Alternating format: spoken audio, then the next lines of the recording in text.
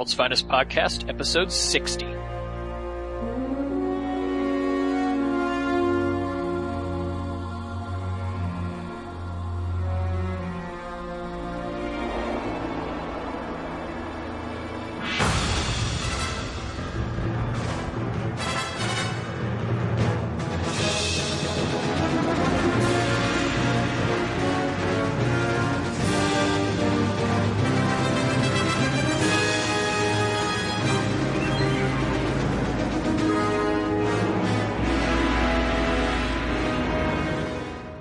Host James Doe, and with me as always is Michael David Sims. Hello, how are you, sir? I'm doing all right, I guess. My friend, I was telling you off the air, my friend and I are writing a movie script right now.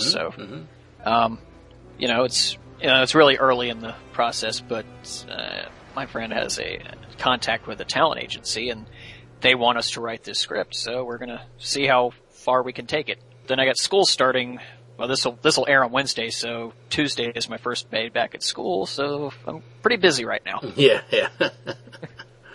Yeah. Oh, by the way, Ian wanted me to see when we could record Batman and Robin. Good luck, my limey friend. Yeah, exactly. You're going back to school. He's going back to school. Yeah. For all our listeners out there, I think you can expect our Batman and Robin coverage in about 9 months. But anyways, I think we have a bunch of emails. Should we just get straight into them?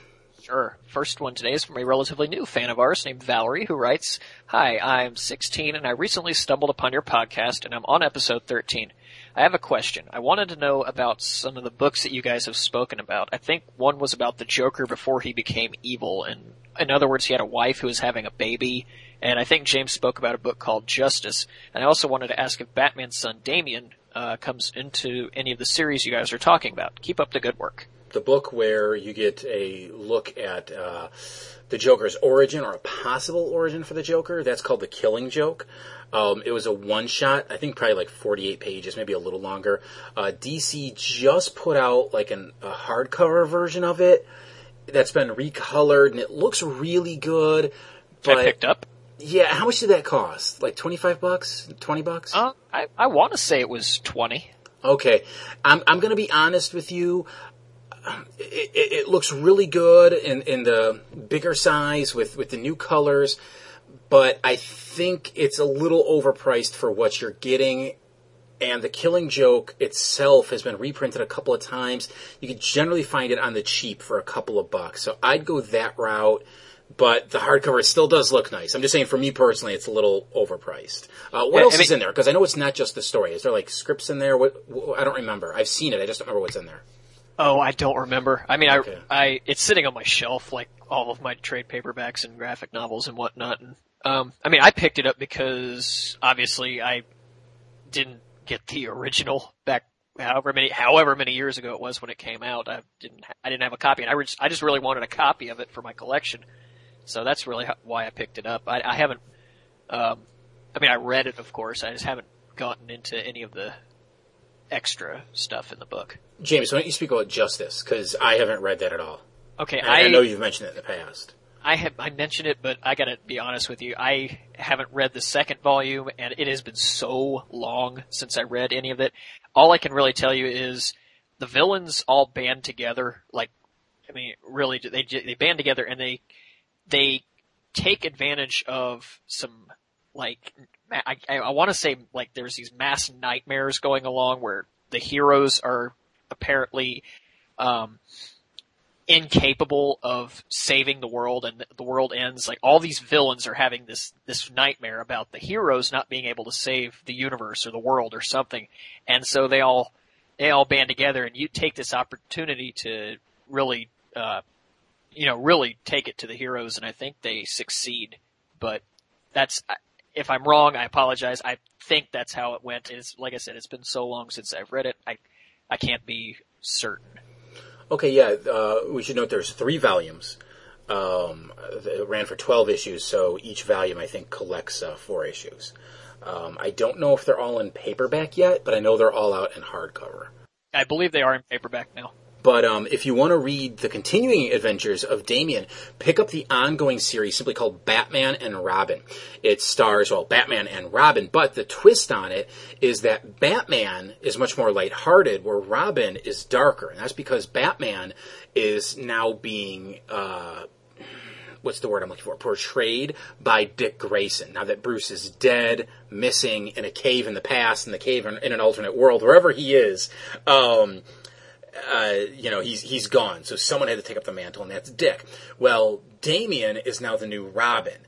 And since Damian's very grim and gritty, it's odd because we're getting, like I said, this grim and gritty Robin, which is something we're not used to seeing, and a very lighthearted Batman. It's a fun twist. It's the current storyline that's going on is being written by Grant Morrison. He's writing the whole thing. I know this is going... some people are suspecting 12 issues, but I've heard this is going to go for a couple of years, so he's on board for a while.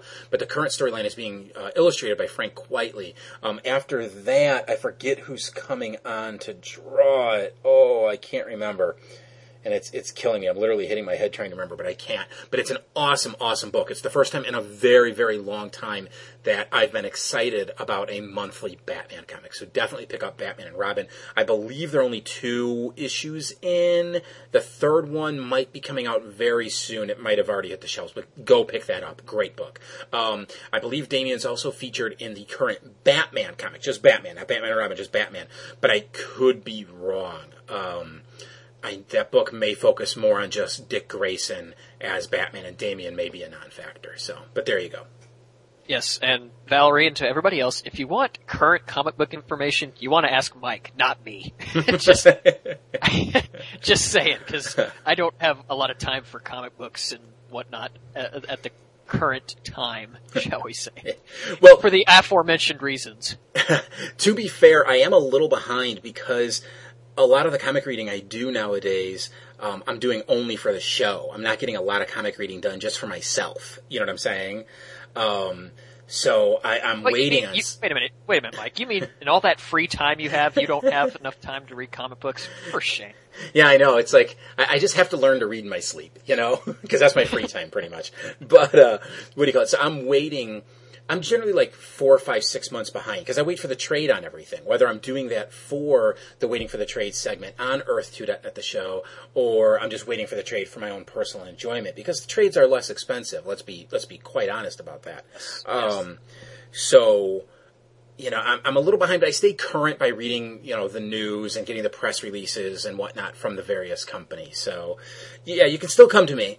But I may have to be like, you know, I'm not quite sure about that. So you can always go to the Earth-2.net forums, which is forums.earth-2.net, and join them. And there's a lot of comic book discussions going on, a lot of discussions going on in general about movies, video games, just regular, just conversations happening about anything and everything. So yeah, go over to the forums, join them, and become a member of our community. One of the main reasons I'm pushing them right now is because I don't remember if it was a WFP listener or a bigger on the inside listener, but someone had just joined the forums and was like, yeah, I didn't even know there were forums. And it dawned on me, that's because the only show where the forums are really, really, really pushed is Earth-2.net the show.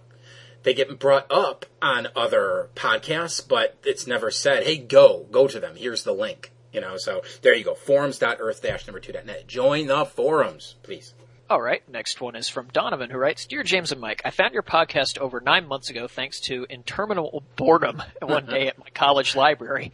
Wow, being bored in a college library, who would have thunk it? And I owe you two for getting me through the second half of that fall semester. I love the show, although I must say I find myself disagreeing with you guys, mainly Mike, as I feel you two tend to nitpick the plots a little too much. What?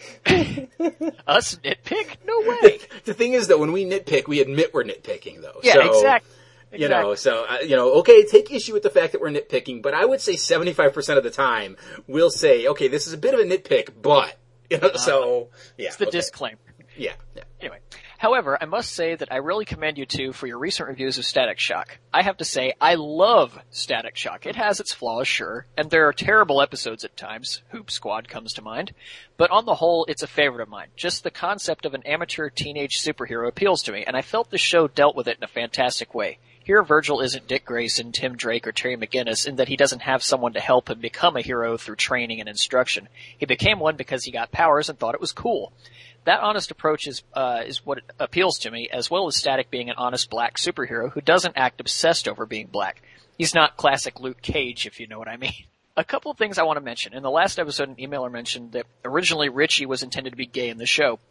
I don't know if that was actually intended for the cartoon, but in the comics, Richie, Rick Stone, actually was homosexual, and Virgil had a tough time dealing with it once he found out. I think the guy in the last show may have had that confused, but just wanted to clear it up. Also, I know you guys didn't like the first Rubber Band Man episode, but I thought you might be interested to know that the scene where Static tricks Rubber Band Man with the pile of money and the line, "Ancient ninja art of misdirection, all you need is something some idiot could mistake you for," and some idiot, was taken straight from Static number 3. The episode was also written by Dwayne McDuffie, who of course created Static and created the show, as well as wrote some of the best episodes of JLU. Lastly, Dennis Cowan is the cover artist for Static 1. Sorry if this was too lengthy, and don't take my criticisms too seriously. I do very much enjoy the podcast and can't wait for the next one to come out. One question, will you start reviewing Justice League while doing Static since both aired at the same time? Your fan, Donovan. No, we will not. No. The only reason we did Gotham Knights and Superman at the same time is because they crossed over several times. Yes, there is some crossover between Static and some of the Justice League characters, but I don't know, it doesn't feel like we need to cover them at the same time. It just would have been very weird if we were talking about Batman and the new Robin showing up in Superman before we actually got to that in Batman, if you understand what I'm getting at there. So we had to do them at the same time. Next one is from Tim, who writes, "Hey, Mike and James. News has hit the web that we will be getting a Superman complete series set and a Justice League JLU complete series set. What are your opinions on this? Personally, it pisses me off when the price is reasonable enough to get the sets. The Justice League set is a steal. In this day and age, I can't afford to drop the cash on these when once again all we get is one more disc with one bonus feature. In my opinion, they should just release the rest of Zeta and all of Static. Despite the somewhat crappiness, all of the DCAU should be out there. In other superhero DVD news, Marvel has made a deal with Disney, and since X-Men and Spider-Man currently air on Disney XD, they are releasing Spider-Man and X-Men the animated series. X-Men Volumes 3 and 4 are being released with the Spider-Man sets, and I'm really stoked for these. But if they're going to go the DC route, should I wait till we get a complete series set? I really want the X-Men one, but if they're going to be re-released in a series compilation, is it worth the wait? I guess this is kind of similar to the trade paperback argument. Also, the X-Men DVDs are jumbled up and are in air date, not production order. I definitely need these, but should I get them now or should I wait? I'm conflicted. Please help. Okay, here's my stance on this. If you already own the stuff, like let's say the Justice League DVDs, there's no need to go out and buy the season sets if they're not really giving you any extra features. If there were new commentaries or if they did like a brand new episode that was exclusive to that set, then go out and buy it. But otherwise, just don't get it. Obviously, there's just no sense. But if you don't own that stuff, and this goes for the Justice League, for Superman, and for the X-Men and Spider-Man stuff, then I would say if you know there's going to be a complete series set, just wait for that. Just get it in one nice, neat little package. You might have to wait a little longer sometimes, but that's my opinion. What about you, James? I agree. I mean, the only reason I would ever, re-buy all of the DCAU cartoons, because I've got all of Superman and Batman and Justice League and whatever, is if they had commentary for every episode, right? Like the Simpsons season sets that I was buying for a time there.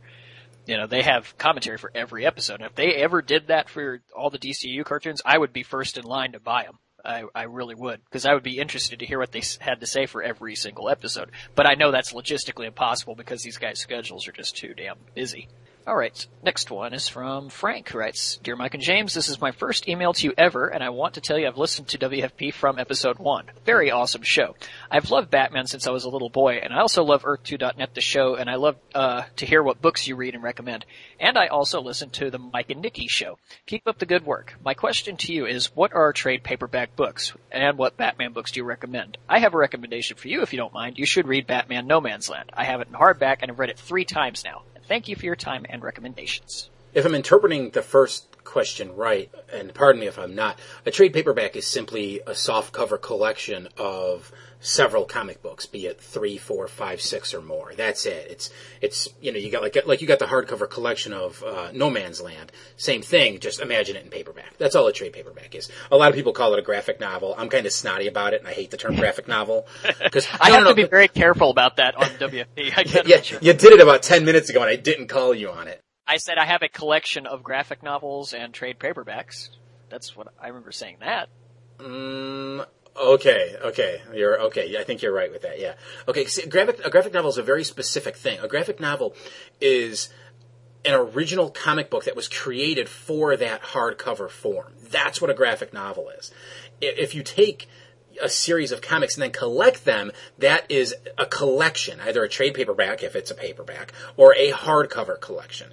And I just don't like that term graphic novel when it's used incorrectly. So that's just me. I know I'm in the minority there. I know I get very snotty about it sometimes, and I'm trying not to get on my soapbox here. I'm really not. But anyways, so that's some trade paperbacks. Batman books we recommend. The Killing Joke was mentioned earlier. In any way you can find it, in a back issue bin, or really if you want to drop the cash on the hardcover. What are some you would recommend, James? Now, Mike's going to disagree with me. I know what you're going to say already. Yeah, you do. I love the Long Halloween. I know you hate it, and I understand why you do. I respect why you do it. But I generally just love it. I love the story of Two-Face's origin and all that. So I recommend that one. But I know I'm in the minority of liking Jeff Loeb. So that's I just have to live with that on the forums, really. Yeah. Another one, I like No Man's Land a lot. It went on forever and ever, and I understand why people hate it, but again, I liked it. Let's see, what else? I liked Bruce Wayne Fugitive and its precursor, Bruce Wayne Murderer. Trying to think what else off the top of my head. I don't. If I was in my room right now, I'd be able to look over at my shelf and say, "Oh, I like that. Oh, I like that." But as such, I'm not. So I'll just go with those 3 for right now. Okay. I want to add in Under the Hood, which saw the return of Jason Todd. There's 2 trade paperbacks there. I wouldn't personally recommend the one I'm about to say, but I know a lot of people would, and that's Hush. It's again written by Jeff Loeb. It's drawn by Jim Lee, so it looks great. But I'm not a super fan of that. But you might want to check it out. Again, 2 volumes there. A Death in the Family. That was the death of Jason Todd. So we get A Death in the Family, get A Lonely Place of Dying, and the 2 Under the Hood books. Get those 4, and you've got this whole complete story about Jason Todd.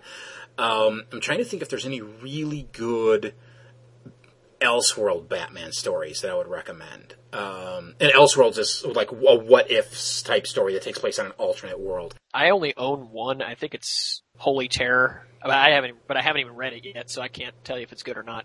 And you know what? If my headphones were long enough, if the cord was long enough, I'd walk over to my shelf and look and see what I'm forgetting. Because I know there's a couple where after we're done recording, I'm going to smack my head and go, oh yeah, what about this and what about that? But yeah, there's some recommendations just off the top of my head. Or off the top of our heads, I should say. I know I'm forgetting some. Yeah, one I read recently, a story was Rules of Engagement with, I think it takes place early in Batman's career, shall we say. He has to go up against Lex Luthor, and anytime those two have to butt heads, it's almost always really, really good. They're both such brilliant strategists. They really play off each other well. I wish Marvel, DC, would actually have them butt heads more often. And I just realized the listeners are probably screaming at us. Year One and The Dark Knight Returns. How did we forget those?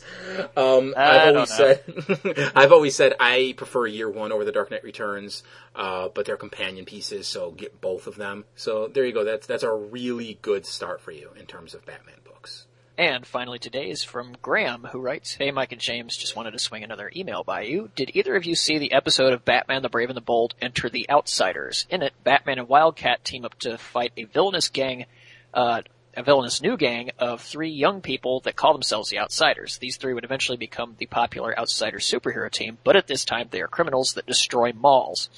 These Outsiders are made up of Metamorpho, Katana, and a person named Black Lightning. Black Lightning is, of course, a young African-American man that has electrical powers.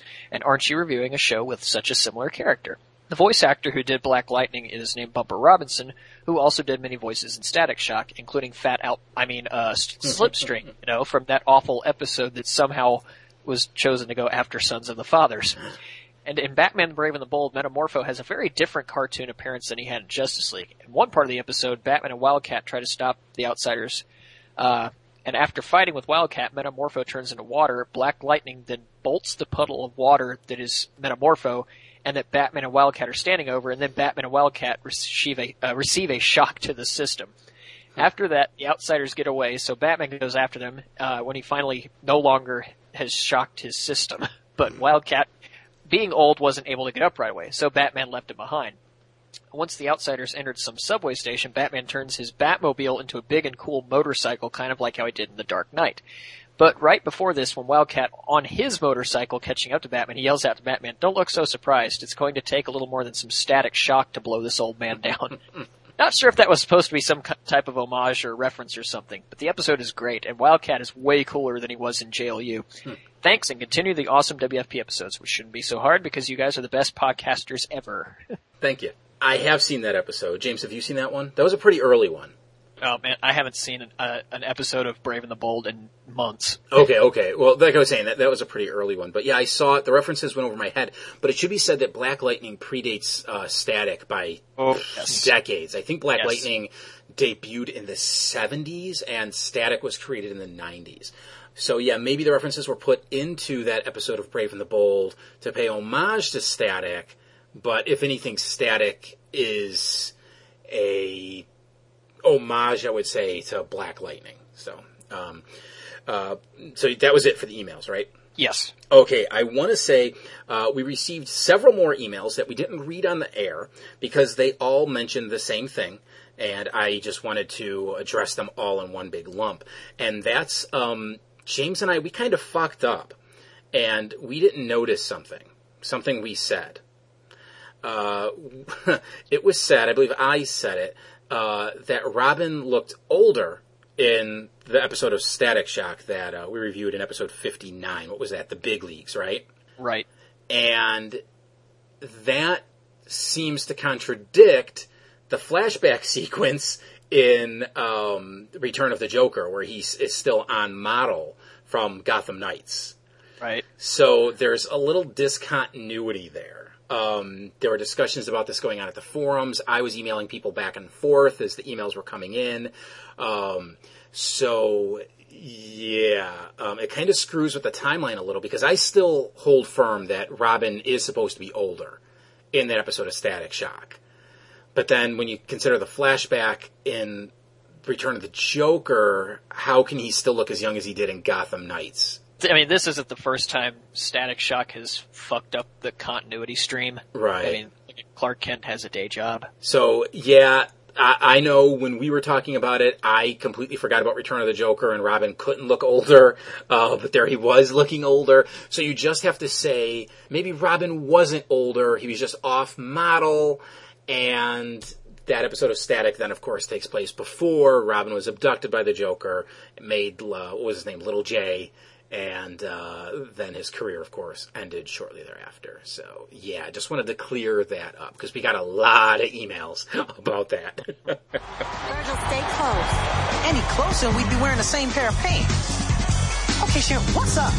Why are you hanging on me like this? Because, Virgil, I know the truth. I know that you're Static. Now, what makes you say that? Static looks like you, Static talks like you, and the other night I saw him flying right into our neighborhood. That's all just coincidence. Then how do you explain this? I found it in your room.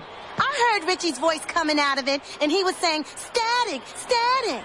Oh, that, what, no. Hey, see, this is just an old walkie-talkie Richie and I are trying to fix. And he was probably complaining about the static. You know, the all that. Well, okay, Virgil, you play it your way. But sooner or later, you're going to change into Static, and I intend to be right there when you do. First up today is Brother-Sister Act. And truthfully, there really isn't a deep summary needed for this episode because every act is the exact same thing. Yeah. All you really need to know is Sharon figures out that Virgil is static, and there's these two new bang babies named Boom and Mirage. Boom is a stocky black guy, and he has, I shit you not, a huge speaker in his chest. And his power is to emit destructive sound waves from it, a la Black Canary, only it's completely stupid and makes no sense whatsoever. Mirage is Boom's sister, and she creates, wait for it, mirages. No! Yes! That she uses to trick people and help in her brother's getaways. But she has a conscience, and she doesn't want to commit any of these crimes that Boom is so ardent about, but she's basically forced to, because she's just the little sister, and he's this big hulking goon, really. So, what's she gonna do? And really, if this just goes on, the whole Static and Sharon back and forth thing keeps happening. The Boom and Mirage keep going all over the place, tearing shit up, and the episode ends with Static helping Mirage overcome her brother's influence and defeat him. And he also manages to get Sharon to stop with, the whole hounding him about him being Static with Mirage's help. She ends up creating an image of Static flying off into the distance while Virgil is standing right in front of Sharon. And that's it. You know what? I'm going to say, despite the fact that there's no real deep story, I kind of like this one. Yeah, I mean, it wasn't bad or anything. No. I like the fact that Virgil's sister is wisening up to the fact that this young black guy with dreadlocks that has her brother's voice, her brother also being a young black man with dreadlocks, could be one and the same. I liked it, and it didn't feel forced. She was just slowly figuring it out. Virgil's Static charged the plate, and when she picked it up, it shocked her, and she dropped it. She was like, And then, what was the next thing that happened after he said that's so Y2K, meaning so last year. And then she hears Static say it on TV, and she's like, holy shit.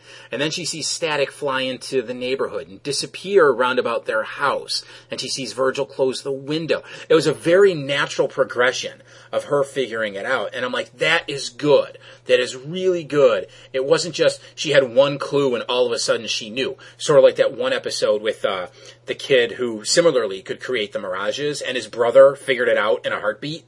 Like, oh my God, this is your power. Here's me expositionalizing, It was nothing like that. That was a very natural build. I liked it. I really did. I agree.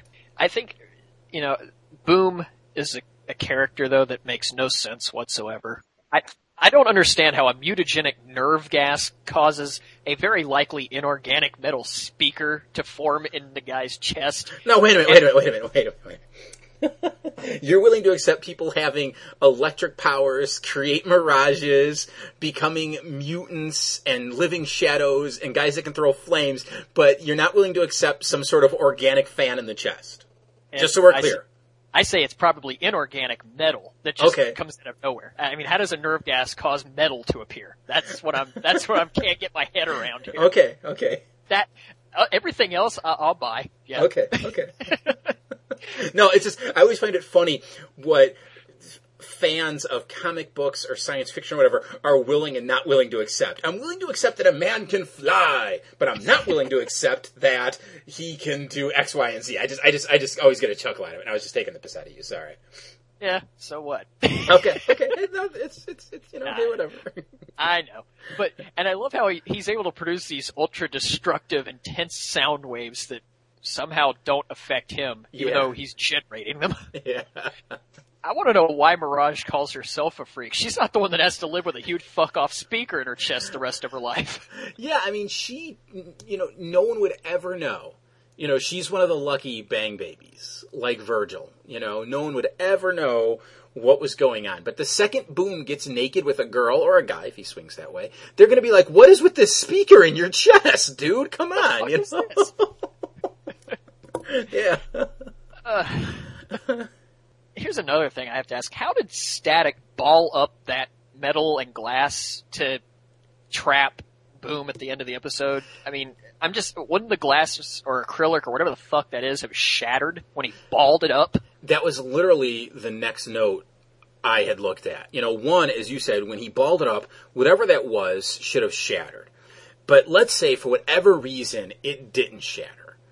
You know, the second Boom started using his powers, the whole structure should have came apart. We've seen him ripping down tons of shit with his power. And now all of a sudden it's ricocheting. It's not some sort of like echo chamber or something. You know what I mean? It was just a ball made of metal and glass or acrylic or whatever. Yeah, I did not understand how that jail, in quotes, contained him in the slightest. Very odd for me. Yeah. And another question, you know, Static didn't short out when he went in the rain. Well, you mean under the sprinklers? Was it raining too? I thought it was raining.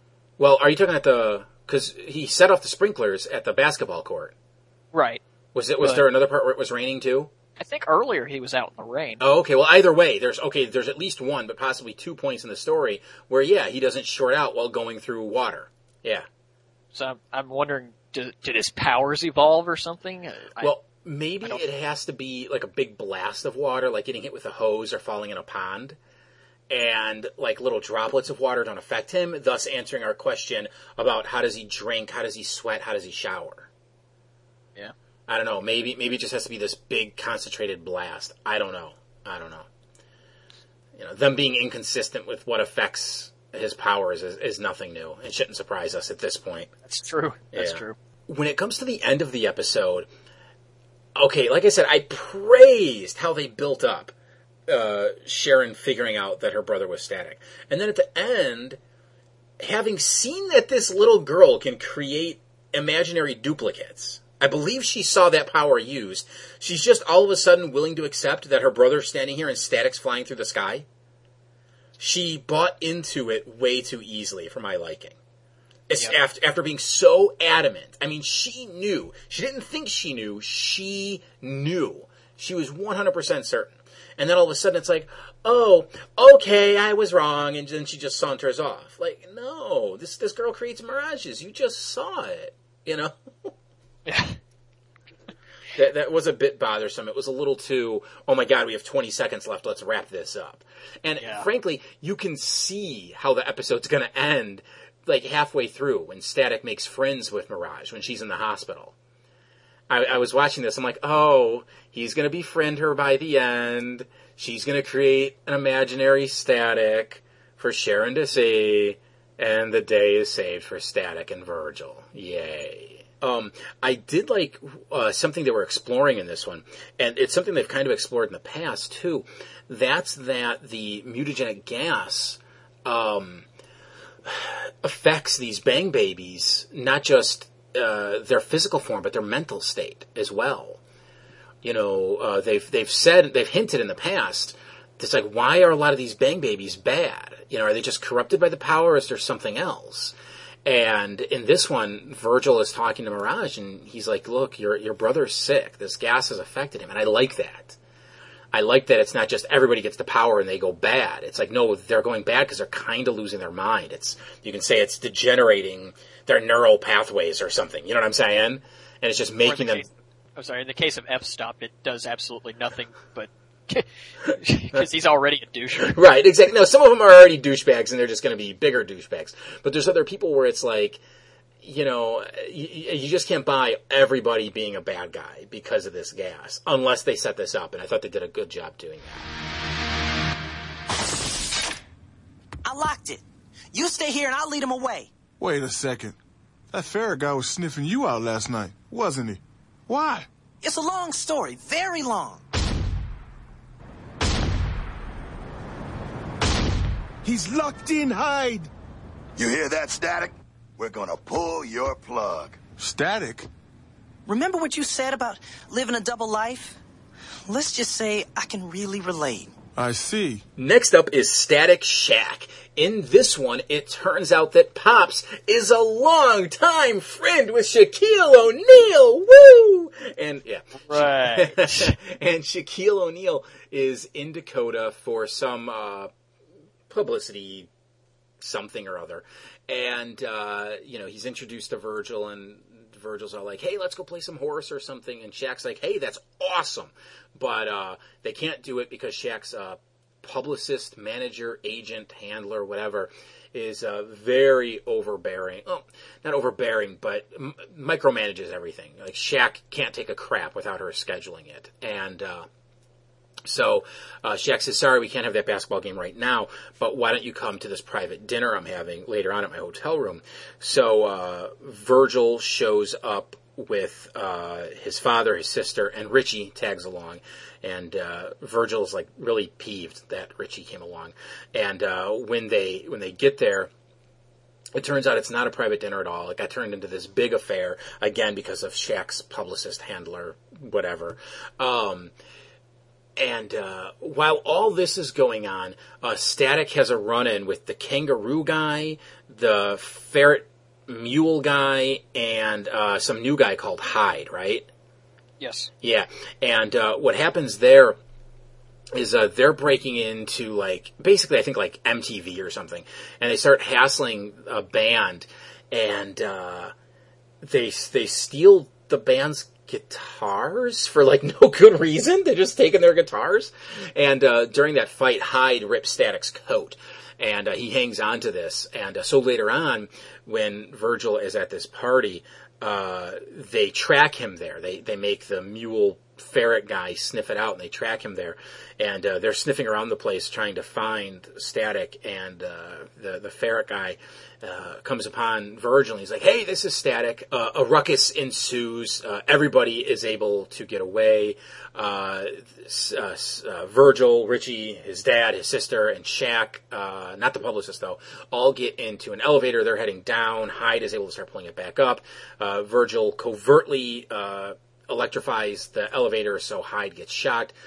They are able to take the elevator to the ground floor. They get into Shaq's limo. They all go back to the Hawkins place, where Shaq spends the night. And from there, the next morning, they have another run-in with this gang. And when Shaq and Virgil are holed up in like the old rundown community center, Virgil has to admit, I am Static. So, yeah, well, Shaq's like, okay, you go out of here, you change, and I'll handle these guys for the time being. Shaq holds his own, but he ends up getting beat up. Static returns, and Shaq and Static team up to take down the gang. And at the end of the day, Shaq, in front of some cameras, just basically says, hey, I had a great time here in Dakota, blah, blah, blah, blah, blah, blah, blah, the end. So, there we go. Oh, my God. So, rant away, sir, because I know you want to. All right, look. This episode is Scooby-Doo, Where Are You? Meets Static Shock. Yeah.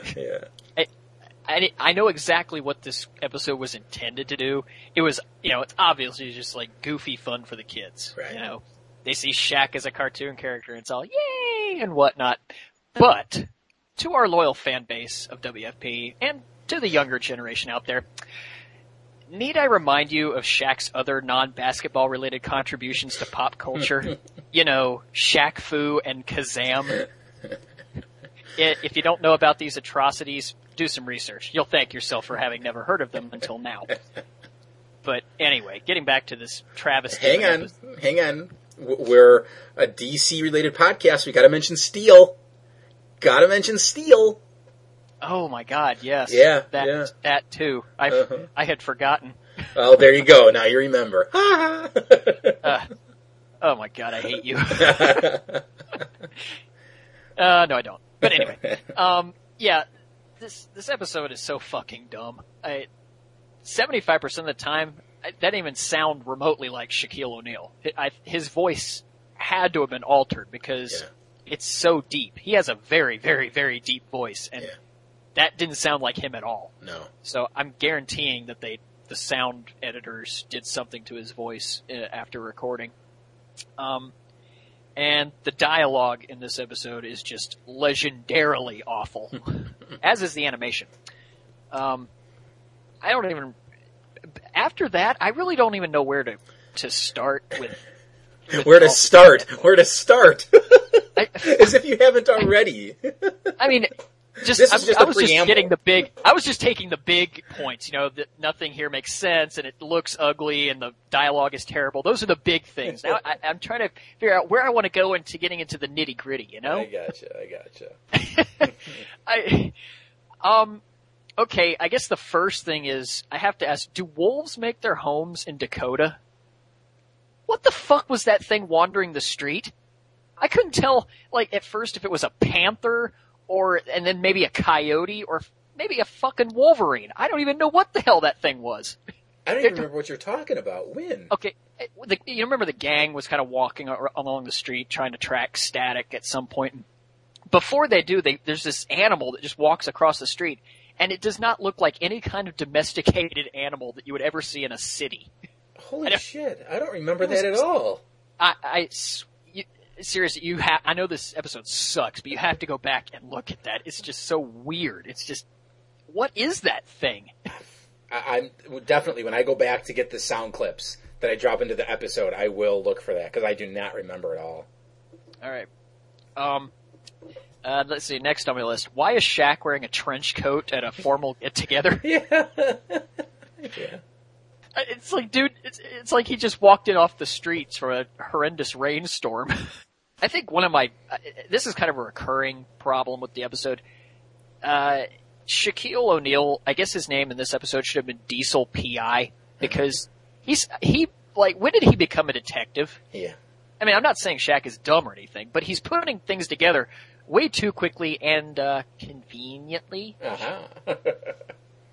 Seriously, he figures out that these guys are tracking you, Virgil. You. Yeah. The ferret sniffs Shaq, and then later on Shaq's like, hey, he was sniffing you too! Like, I'm sure he sniffed other people's asses too, man, but that doesn't mean they're Static. Like, come on. And speaking of recurring weirdnesses with this episode, did you notice that Australian pseudo-rap every time Kangor showed up? The big-footed Australian guy? It's like this bonga-danga-danga, bonga-danga shit. Yeah. It's just the weirdest thing. Uh-huh. He has his own theme music. Yeah, I know. He's some crap villain. He's not even like, what's his name? The Shadow guy. Ebon or F-Stop, He's a nobody villain, and they give him his own theme. There's an episode later on. Let me see if I can remember which one it is. I think it's the last one we're covering. I don't know. It's one of the ones we're covering where I was noting that the music was crap, and it's like in all of these, the music is just bad, and I've mentioned that since the second season began. Mm-hmm. It's just something happened musically where it just went okay, not that the music in the first season of Static was great, but it took this weird downwards turn. It's very, very terrible stuff they're churning out. Let's see. What next? Oh my sweet merciful Jesus. Shaquille O'Neal can do Olympic-level gymnastics, but he can't make a free throw. Yeah. What the fuck was that? Yeah. If Shaquille O'Neal ever attempted anything like what he did in that old rundown, the community center place, not only would he die, he'd probably die 3 or 4 times over. Yeah. Oh my, I just thinking about that right now, of him doing parallel bar gymnastics on that girder is just, it's giving me a headache almost. God, Mike, do you have anything to say? I'm starting to lose my mind here. I don't dislike this one. Going in, I knew this was going to be just flat out stupid. I just knew. So I did too, and it didn't disappoint. True. I just went in accepting that it was an episode with Shaquille O'Neal, and it was not going to be good. And I sort of watched it, and I was like, I kind of had a little fun with this one. I mean, it's filled with flaws. Absolutely filled with flaws. And horrible puns. Yeah. But I'm like, I can kind of let them go. I really can. I can't. I can't counter any of the things you're saying. I'll gladly agree with everything you're saying, but at the same time, I'm like, I think it's because it wasn't as bad as I thought it was going to be. I'm like, hey, there's a couple of bonus points for it. It wasn't as bad as I thought. Meanwhile, I'm over here thinking, if this one was this bad, how bad is Hoop Squad going to be? Yeah. Everybody keeps telling us about that one, and we haven't even watched that one yet. Yeah.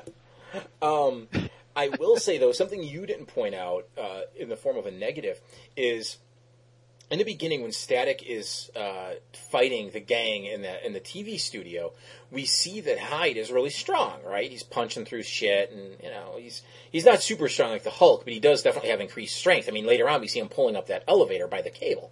Well, at one point, Static knocks them into a studio, and then he quote unquote magnetizes the door, and Hyde can't punch through it. So this guy who can lift an elevator with 5 people in him, one of them, which is Shaquille O'Neal, who weighs well over 300 pounds, Pops easily is weighing 250, if not more. Then you've got the kids in there adding another couple of 100 pounds. So if this guy can pull this elevator up by the cable, why can't he punch through the door? Oh, because it's magnetized. Bullshit. Then why not punch through the paper-thin fucking walls? It's a goddamn studio. He's sitting there pounding at it like, oh no, we're stuck, no. And then Kangaroo Guy is like, dude, and he just taps the floor, and they escape that way through the hole he made. But I'm like, it's a studio wall. Just it's cardboard, I didn't even think about that. Yeah, I saw that, and I'm like, what the fuck? Like, this is stupid. God. And how does Static magnetize a wood door? Okay, he magnetizes the lock and the hinges, sure, but it's still a wooden door. Again, what is the deal with his powers? We're going to see this in another episode, the Sunspots one, where paper and books are being drawn to him. Like, why? Unless that's a spiral-bound notebook, or it's a comic book with some staples in it, there's no metal in paper. Why is it sticking to him? Same thing here. What is the deal with Static's powers? They try to set it up real early on that he can only affect metal, and then all of a sudden he's flinging around just everything that he can, and he's affecting whatever is nearby, whatever they need him to. So, yeah. Remember when I said this episode was Scooby-Doo meets Static Shock? Yeah. The publicist busted out Jinkies. Yeah, I noticed that too. There's a part of me cemented, I believe. Yeah, there's a part of me that wondered if the voice actress was Velma or something, but I'm like, no, it wasn't. But they probably realized what they were doing by making this a Scooby-Doo episode. Yeah, which means I should be hating on this one more than I already am. Yes, you should, sir. And I have to ask a question, okay? Mm-hmm. Virgil is 15 years old, obviously likes basketball, because in the previous episode, his sister took him to a local basketball game. Mm-hmm. So he likes basketball. So Pops never, ever mentioned knowing Shaquille O'Neal since he was younger than Static. Wow, you're right. All of a sudden one day, oh, by the way, I know Shaquille O'Neal. No shit, really. You couldn't have mentioned this, I don't know, in the 16 years of my life. Yeah, Like, how does that not come up? What the hell? Another one I probably should have thought about, but wow.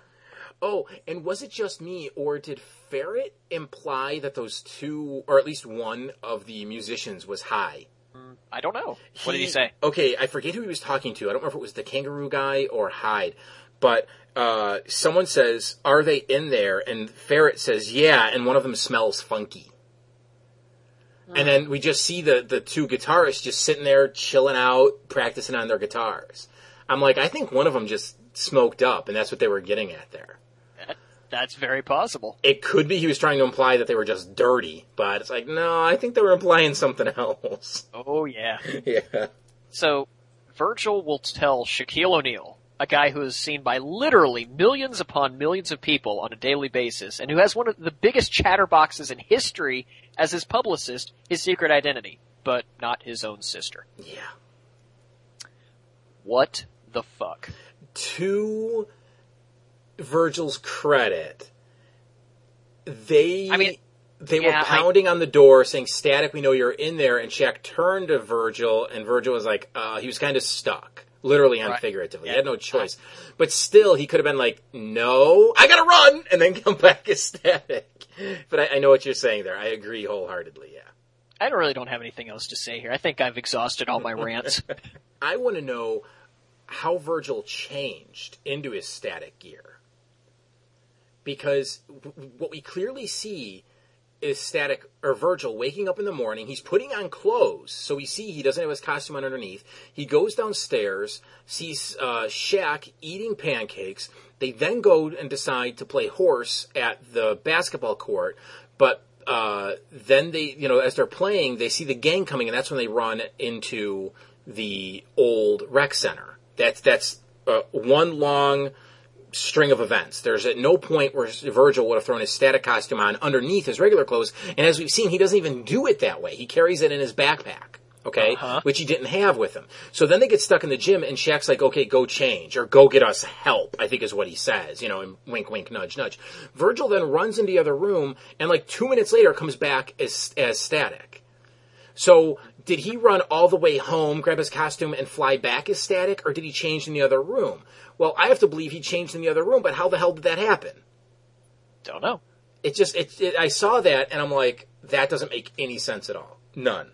Call it a nitpick if you will. Hey, see what I did there? Oh, but I don't think it is. I mean, like I said, if they had showed us in the past that he wore his costume underneath, that'd be fine. But even then, maybe I'd have a problem with it, because again, we saw him pretty much just in his boxer shorts coming down the stairs as he was putting other clothes on.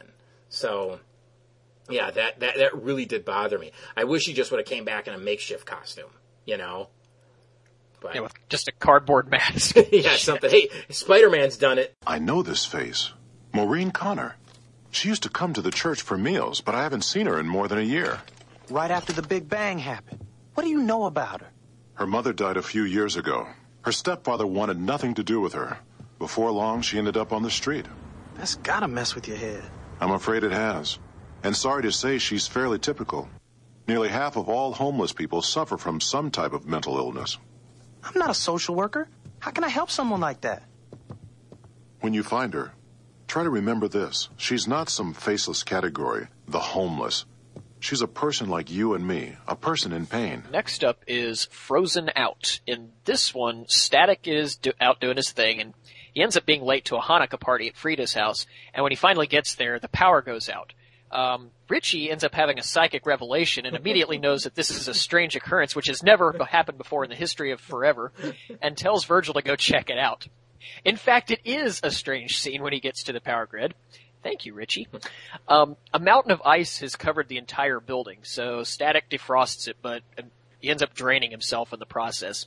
Now, at this point, huge stalagmites or stalactites, whatever the proper term is, of ice start flying out of the sky all around Static. And when it stops, he's wondering who the hell is doing this, only to see a little girl with blue skin and tattered clothes standing out in the cold. And she asks Static for some change, but, he just blows her off as some random homeless person, saying it's not a good time, and he flies off. Now, at this point, the girl goes into, a soliloquy, really, with herself repeating what Static just said to her. She's clearly got some issues. And the next day, Richie says that he called a councilman and set up Static to light a giant tree at a Christmas ceremony. He said he was Static's, what was it, his publicist or something? Mm-hmm, yeah. Later, Static goes out with Daisy for some Christmas shopping, and he sees the girl from the night before, and he notices that everywhere she walks, she's leaving a trail of ice around her. So he ditches Daisy, and we next see the girl wandering into a jewelry store, but the shopkeeper just tries to push her out the door, saying she doesn't belong there. And when he touches her, his hand freezes over. Everyone panics, and she goes into another mental breakdown, causing ice and snow to fly everywhere. So Static shows up trying to stop her, but, she proves way too out of control for him to stop. So she ends up hiding in a store, and she sees a mother protecting her daughter, and we have a flashback to her childhood, where her sick mother was clearly being mistreated and abandoned by her second husband. And eventually her mother died, and the little girl was forced into protective services or child services, whatever it was called there. She freaks out again, and she just disappears. And later, Richie and Virgil they're working a function for the church and the community center, and Virgil gets a speech from the priest and Robert about the homeless in this country. He freaks out when he realizes he's going to be late for Daisy's Kwanzaa party. So Richie ends up calling him at his house to inform him that the freaky girl has frozen over the entire highway for miles, and he's stuck out there. So Virgil jumps into action and he confronts her, and we find out her bang baby name is Permafrost, and she ends up eluding him again, but he finds her home in I guess it's what was it, like a sewer tunnel, I think. It was an abandoned subway station, I think. Okay. Yeah, and in her little wing of this place, it's completely frozen over in ice, and he finds a picture of her mother and her with the picture cut in half down the middle. Clearly her stepfather was on the other side of the picture. And he finds out her name with this photo, and he goes to the priest, and he knows who the little girl from a community outreach program a few years ago. So he gives Static some words of advice, and he flies off to do his tree ceremony thing. But as he's about to light it, Permafrost shows up and unleashes a torrent of ice everywhere. Static tries to reason with her, but she knows that he has the photo, and she demands it back, and he readily gives it to her. And he gets her to calm down by sympathizing her in the fact that they've both lost their mothers, and he knows exactly the pain she's feeling. And Static ends up taking her back to the church, and she accepts their help. And the episode ends with the priest giving a sermon about helping the needy no matter what religion you follow. So what are you thinking about this one? This one was a little preachy with the homeless stuff. No pun intended with her being the preacher. Yes, it was. No, it really wasn't. But I thought it was a good episode. It got the message across. I love this one. Yeah, because there's one point where the preacher says, don't see her as something like a statistic or a category or something like that, as the homeless. See her as, what was her name again? Permafrost? No, her real name. Oh, God. Started with an M, I think. Megan? Shit. Morgan? No. Whatever it was. Whatever it was. I'll find out. He says, see her as a person. And that's when Virgil turns around and makes that connection with her later on, that they've both lost their mothers. Kind of showing the younger viewing audience that, you should be sympathetic towards these people. Maybe they did get themselves into some trouble and got themselves on the street, but still they do lead a sad life, and we should help them out. That's the message they were trying to get across, and again, comes off a little preachy, but it's still done well. Yeah, I mean, I agree. I was really digging this episode. I love the design of Permafrost. Mm-hmm. And I have to tell you, when all is said and done, I think Hynden Walsh is going to end up being in my top 5 voice actors in all of the DCAU. Now, why is that? Because something I noticed is, and for those of you that don't know, she plays Starfire. Like, this voice was pretty much Starfire's voice. And I'm like, it really wasn't that different. I mean, Starfire's way of speaking is much more alien, much more stilted. But it was still the same voice. There was no fluctuation in it. So why would you put her in the top 10 there? Well, I'm going to draw a parallel here. One of my favorite voice actors is Stephen Bloom, who does, the voice of Wolverine in the new Wolverine in the X-Men cartoon, and of course Spike Spiegel and Cowboy Bebop, and Eiichi Onizuka and Great Teacher Onizuka. He doesn't really have a great range, but he's still widely accepted as one of the greatest voice actors out there. That's kind of the same vein here. I think, Hynden Walsh also does the voice of Ace, in the Royal Flush Gang, and, I really love her voice. I think it's just a great, I wish I could think of an adjective to use here, but I really just can't. I think the line that I love the most, that Permafrost says here is, the one she uses to deliver her name, where she's like, the voices in the dark, they call me something, Permafrost. And, pardon the expression, it was rather chilling, I think. Nice. I really was trying not to go for a pun there. It was just going to happen. Sure. I swear. I was not trying to do that. No, I'll agree with what you're saying there. I hadn't thought of it that way before, but you are right. I think she doesn't change her voice up enough from character to character, or at least the 2 characters I've seen her do. But at the same time, there's always a lot of emotion in her voice. We know that having seen Starfire. There's always a lot of joy or a lot of sadness in there.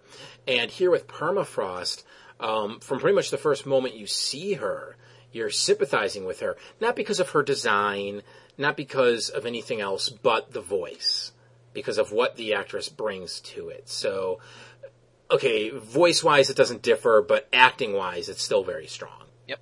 Okay, I know I said I was digging this episode, but yeah, why was Richie suddenly like, oh no, this must be a job for Static to go figure out? I mean, good God, the power went out, and it was like, and when it was snowing outside like crazy. Yeah. Oh no, let's call the National Guard. This has never happened before. If I was Static, I would have been like, dude, I want to eat some fucking dumplings. Leave me alone. I just would have smacked him on the back of the head and be like, shut the fuck up. I'll check it out later. I'm hungry. Yeah, it was terrible. Terrible. I mean, I do know in the past we've seen that Richie's very gung-ho about the superhero lifestyle, more than Static is, truly. He seems to suspect everything is a superhero-related event, but this was really pushing it hard. Because, as you said, there was snow. Power goes out in the snow all the time. All the time. I mean, let me put it to you this way, people. James lives in Atlanta. It doesn't snow in Atlanta, does it? I don't think so. Yeah, well... what do you get, a quarter inch a year? What do you get? Yeah, if that. Okay, if that. But anyways, someone in Atlanta, where it snows a quarter inch a year, knows that if that power goes out during the snow, then Richie, who's living in a city where it snows, well, at least regularly in the winter, should know better and not suspect anything of it. Jesus Christ. You know, I think since we've always talked in the past about how we place certain cities and their parallels to like the real world. Mm-hmm. I'm thinking Dakota's Philadelphia. I'm just throwing that out there. Why do you think that? What made you think that? I don't know. I mean, because they say it's an East Coast city, and if we're gonna say that, you know, I'm just throwing this out there. If we're gonna say that Gotham is like New Jersey, and we're saying that, you know, Metropolis is New York City, you know, the next biggest city on the list is Philadelphia. On the eastern coast there, so just throwing it out there. I could see that. Anyway, no worries. Tangent aside. Okay, there was something that was really bothering me with this one. Why did they keep hiding the stepfather's identity? I don't know. Every time we saw him, his face was in shadow. That part I got, because they were trying to make him look menacing, because it was in the flashback sequence when Permafrost, or whatever her real name is, was like 5 years old, or whatever, you know? Right. But then, later on, when she's carrying the picture around, it's torn. Now, granted, she doesn't want the guy in her life. You know, I'm wondering if that's supposed to imply he was abusive. Maybe not sexually abusive, but physically abusive. I think that's I got that from him, that it was like a drunk. Right.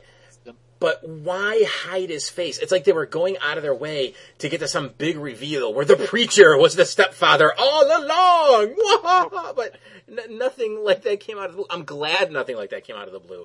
It was just one of those weird things where I thought the character was going to come back. And it was going to be a shock. I don't know. Maybe they were going for something along the lines of, you know, Permafrost. She doesn't want, she doesn't want to remember his face.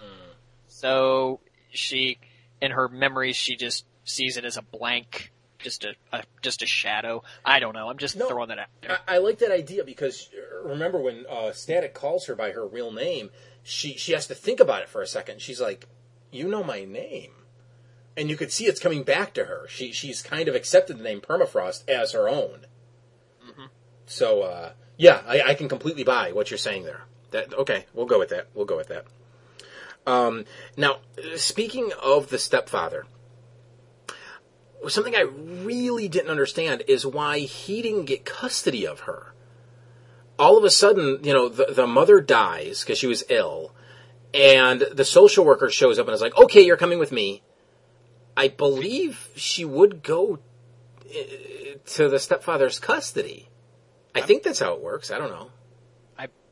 I'm like 99% sure they said that he just ran off. Oh, did they say that? Yeah, I'm almost positive they said something about him abandoning them. Oh, okay. Well, then there you go. Then I'll completely forget it. You know, okay. That was something that kind of bothered me. I'm going to go back and check that, because I have to be sure about that, but I'm almost positive they did. Okay. Now, speaking of the social worker, was it just me, or did she sort of look like Baby Doll's Kung Fu assistant? Just a little older. Actually, I was thinking about Van Dorn. Oh, yeah, you're right. It was Van Dorn. But those two both, Van Dorn and, oh God, what was her name? They both have very, very similar character designs. So either way, I think we're both right here. What was her name? The assistant's name? Started with an M. Yeah, I don't know. Someone write in and let us know. Somebody's screaming at us. They are. Exactly. Did Static make a Superman joke at one point when he picked up Daisy in the mall? And he's carrying around and he's like, Lois, isn't it? And she's like, no, Daisy. That's a Superman joke. Oh, yeah. It had to be. Yeah, definitely. Okay. And while we're talking about Daisy, like, in the beginning of this episode, the very first note I wrote down is, who's this new girl, the Jewish one, that Static, Static was at the Hanukkah party? I'm like, who is this girl? And where'd Daisy go? Because we haven't seen her in quite a while. And then all of a sudden Daisy popped up. I'm like, okay, good, there she is. But where did she go? Daisy. They introduced her in the first season, and is this the first time we've seen her in the second season?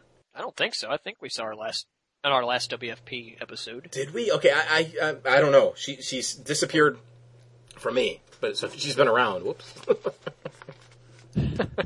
But yeah, who the first girl was, right? That was Frida.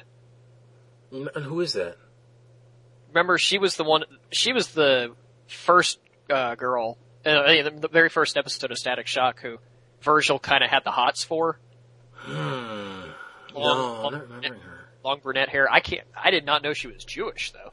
Yeah, I didn't pick up on that, no. I actually thought it was going to be like Richie's Hanukkah party. I kind of suspected he was Jewish. But then, that ends up being this Frida character. I was like, oh, okay.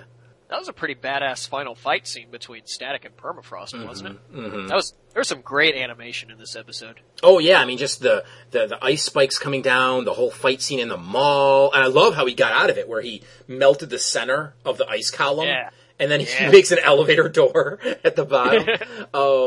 Yeah, and then here's everything all around. The action was really solid. In fact, I'm looking at my notes. I'm going to bump my grade up at least 1 point. I'm changing it right now.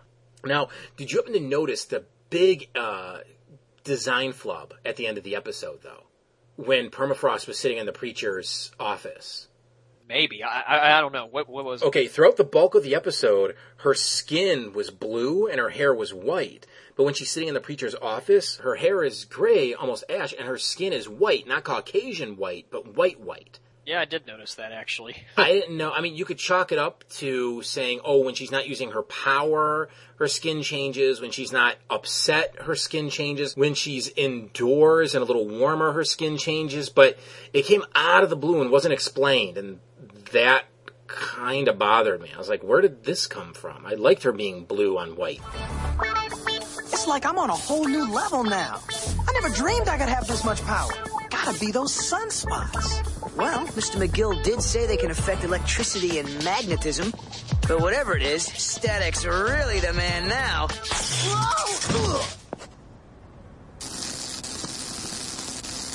Whoa! Rich, that was an accident. I'm sorry.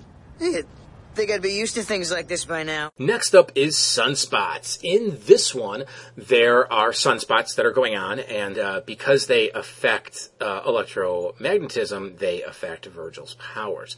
At first, his powers get extremely ramped up to the point where he can't even be in a room with metal because, like, silverware literally starts dancing in front of him. And then his powers end up just completely going away to the point where he can kind of live a normal life and he doesn't have to be static. Well, as this is going on, F-Stop, Burnout, what's his name?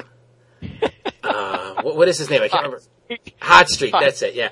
Hot Streak has, for some inexplicable reason, returned to the high school.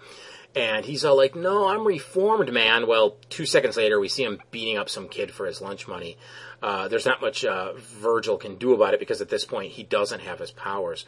Whatever the hell his name is, ends up going on a freaking rampage, and Static has to find a way to stop him without his powers.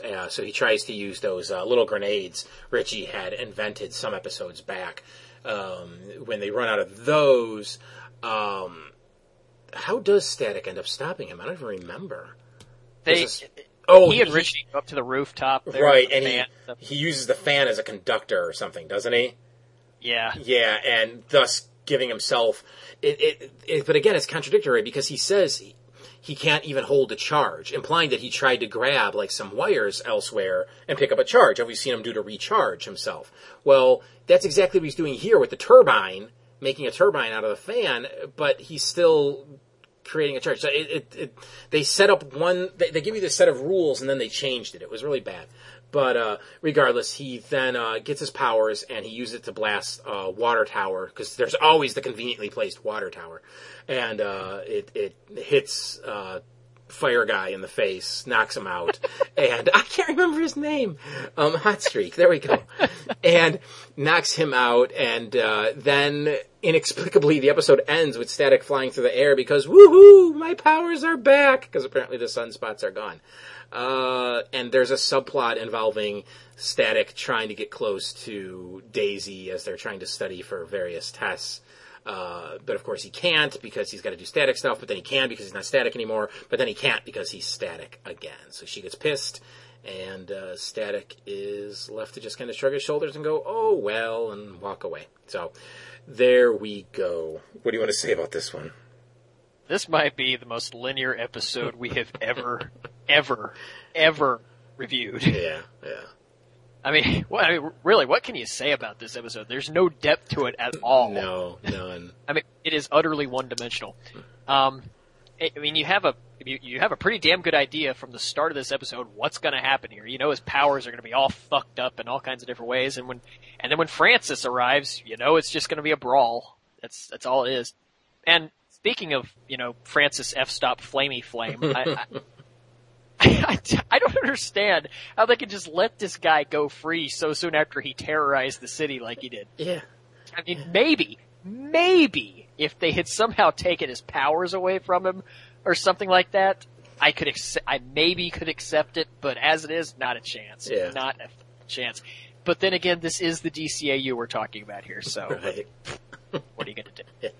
See, the sad thing is, I've already mentioned all but one of my notes. I already mentioned earlier how I hate the music throughout the whole second season of Static, and that's one of my notes. I already mentioned the whole papers and books getting stuck to him and that not making sense. I only have one more note after that, okay? And I'm really hoping you picked up on this, James, okay? Go ahead, I'm sorry. Okay. At one point, when Static's powers are going super haywire, he, apparently rockets himself or something, halfway across the country. So what does he do but hitches a ride on top of a jet, on top of a commercial airliner? While his powers are going crazy, he's going to risk hanging onto an airplane? If he short circuits right then and there, that plane's going down. Is Static that dumb that he would actually try something like that? That wasn't a moment when his powers weren't working. That's when his powers were going crazy. At the time, I didn't really pick up on that, but you're absolutely right. But he keeps up the stupidity by venting his powers over the ocean. Oh my! This is like when Superman was a huge douchebag in that one episode. What was it? Oh, it was Jack-Zor and Mala. Blast from the Past, where we were talking about how fucking stupid Superman was. Oh, I didn't know they were this power hungry. Yeah. This is Static Shock's Blast from the Past. Yeah. Thank you very much. Yeah, I didn't understand why he had to go, okay, fine, if he wants to do it over the water, that's fine, because he has to find an area where people can't get hurt. But why does he goes several miles out from shore? Come on, man, are you that stupid? Now, as many flaws as this episode has, I have to say the animation in this episode was amazing. It was great. Really, I wasn't really picking up on that. What was so good about that? I think it was just because they had to have him. His powers are all supercharged and all fucking crazy. It just looked better to me, I think. Okay, I'm not disagreeing. I'm just saying I just didn't pick up on it. That's all. Honestly, I don't think it was as good as the last episode, but it was really, really good regardless. I did like how they addressed that F-Stop's power wasn't going haywire. Because Static's like, hey, maybe he's powerless too. And then he's like, duh, he doesn't have electromagnetic powers. I thought that was good. Because there was a part of me that's like, yeah, I wonder if his powers are going to be ramped up. And then when Static said, oh, he's got flame powers, not electromagnetic ones, I even was like, duh, why didn't I think of that? I need to talk about why we stopped you. What I'm about to tell you is not for broadcast, okay? You know what the Big Bang is, right? I heard about it, yeah.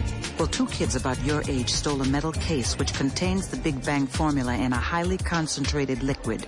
The case was being delivered to scientists for study. I've got 24 hours to find it. That's 3 o'clock tomorrow. What happens if you don't find it? It's combustible. The liquid will turn into gas. More bang babies? Double the mutations, at least. Whoa. Virgil, if there's anything you know, anything at all. Wait a sec. You still think I had something to do with this? You were in that part of town. You fit the description. I told you I'm innocent. I had nothing to do with it. Why won't you believe me? You ran away from me, Virgil. What am I supposed to think? Can I go now? If you want, just take my card. I insist. And lastly up today is Pop's girlfriend. In this one, we see 2 punks sneaking aboard a subway train. Well, not really sneaking aboard. They hop a turnstile, but they end up stealing a briefcase that was handcuffed to this guy's arm. He unlatched it for a moment because he's fat and he had to catch his breath or something.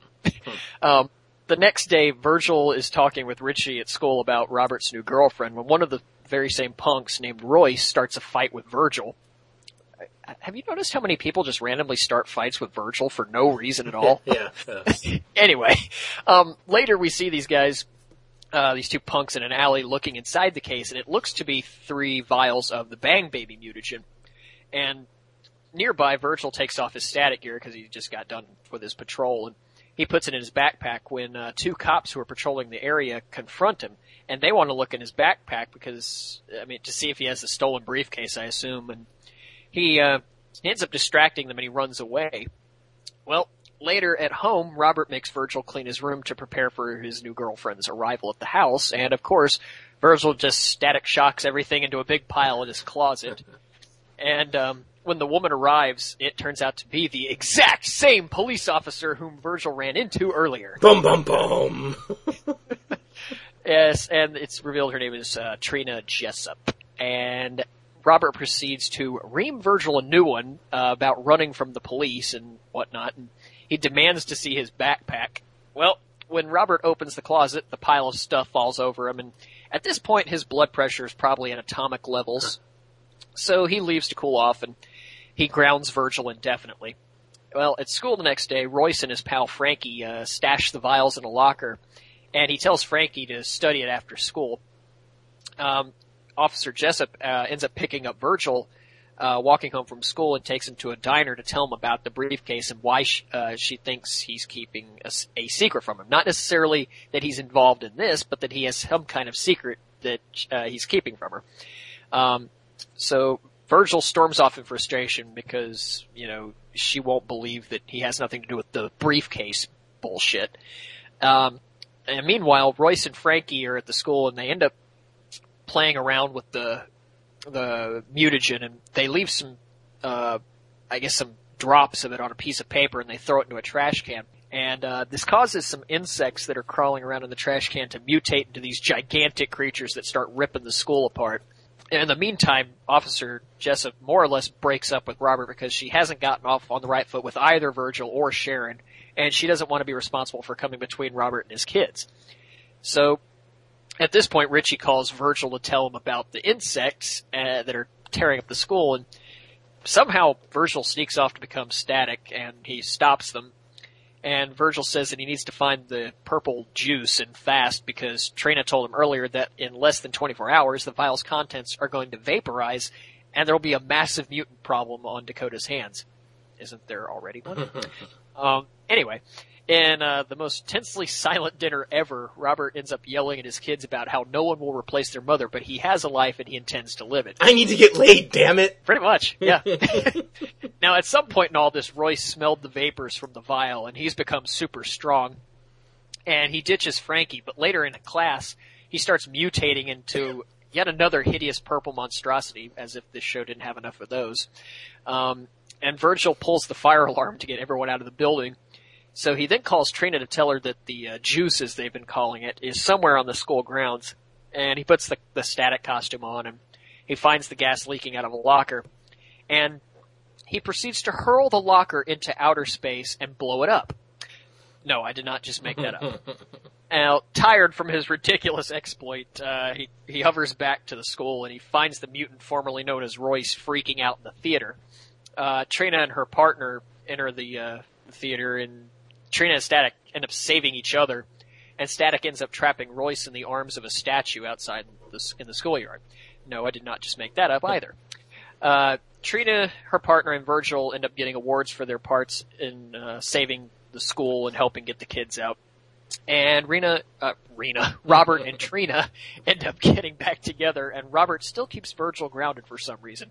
Okay, you ranted before about the Shaquille O'Neal episode, right? Uh-huh. Allow me, okay? Here we go. Please do. Okay, the top 3 reasons why this episode fails miserably, okay? If I had a drum roll, I would do a drum roll right here. Number 3. Number 3. These 2 goofball goons, they steal this briefcase, and instead of checking it, they go to school, wait until after school to find out what the contents are. So these delinquents that hop a turnstile, steal some top secret briefcase, decide, you know what, let's still go to school, chum! And what, they forget about the briefcase all day? Bullshit, okay? Number 2, why this episode fails epically. The cops racially profiled Virgil. Yep. Okay, he fits the description. I mean, they flat out said that he has a backpack. He's not fat like the leader of this goon squad, nor does he have the short hair of the other kid in the squad. He's a slender, dark-skinned kid with dreads. So what if he's got a fucking backpack and he's coming out of the alley? No, they racially fucking profiled him, and they never come back to it. Had they come back to it, it wouldn't be a fail, it would be a point towards it, because this show has, we've mentioned it before, this show doesn't shy away from stuff like that. They did the gun thing, the gang thing. Okay, the drug episode was really bad with Richie. That was bad, because it wasn't a drug episode, but it was. But for the most part, they don't shy away from this stuff, but they racially profile him and they don't come back to it. Okay, so that's the number 2 reason. The number 1 reason why this episode just fails massively, the girlfriend is not Rubber Band Man. Oh, no. Thank you. Oh, my God.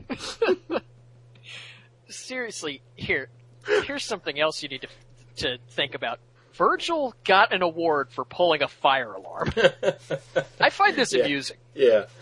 And seriously, the exact same police officer?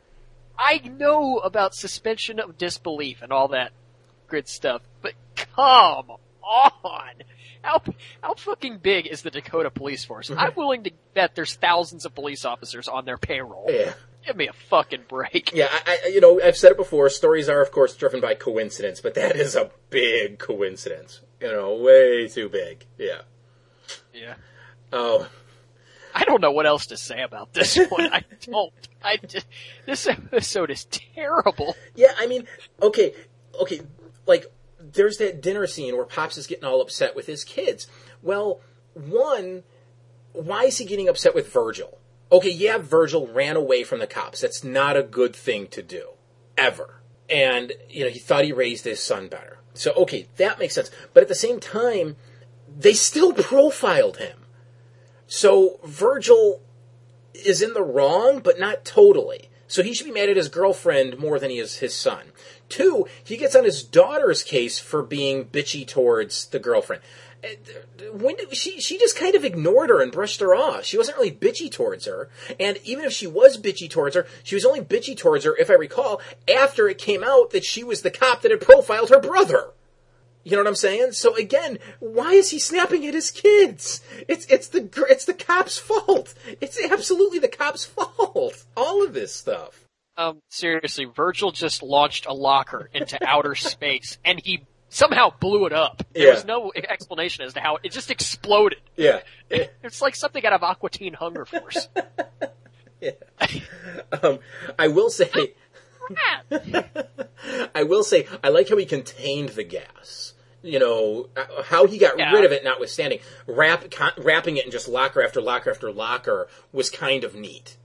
I like when they show, I've said this before, I like when they show heroes using their powers in new ways. And they're pretty much always doing that with Static. And this was another example of that. Whipping into space, something different. Okay, we can't give them credit for that. But the locker thing we can. But how did he use his powers to move the arms of what I assume is a stone statue? And even if it's like a bronze statue or something, he just ruined it. Even if he tries to put the arms back in place, they're fucked up. Yep. I mean, once you bend metal after it's been, warped and everything, it's never, I mean, you've compromised its structure, Right. structural integrity. Yeah. It's never going to go back to the way it was. No.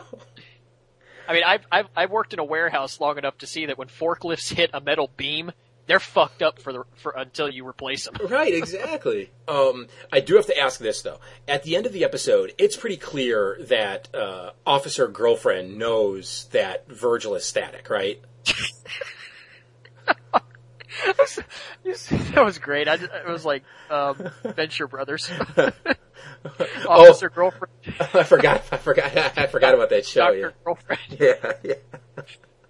I'm sorry, but yes, I was going to ask that. So did Trina figure it out? I figured, Yeah, she did. Because she's not a detective, but you can tell, even though she's racially profiling, she's still a good cop. At the core, she's still supposed to be a good, bright, upwardly mobile cop. And so I like the fact that she kind of gives this look like, I know what's going on. Okay. I understand why you ran now. So, okay. I just want to make sure I wasn't reading into that was supposed to be there. Is there anything else to say about this one? I don't think so, Okay. unless you want to rant some more. No, I'm done. Do you want to score these then? Yeah. Okay, Brother-Sister Act. I'll give that a 5. I will give that a 6. Static Shack. 2. 5. No, I insist. 2. Yes, sir. Frozen Out. What are you going to give this one?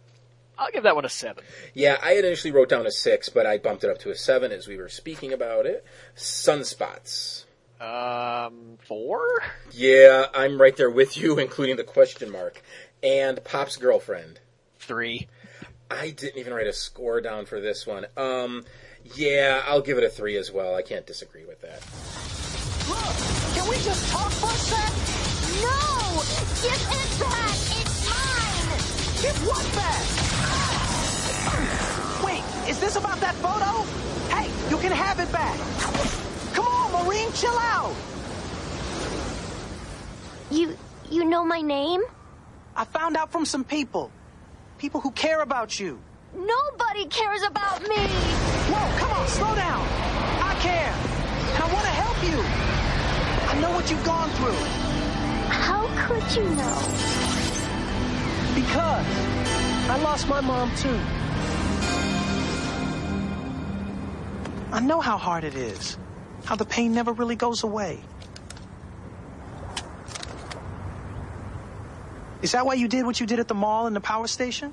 Those families, all happy and warm in their homes, they have no idea how it is out here. When you're homeless, people look right through you. It's like you're not even there. Yeah, I've been guilty of that. I thought when I got these powers, things would get better for me. They didn't. I'm more alone now than ever.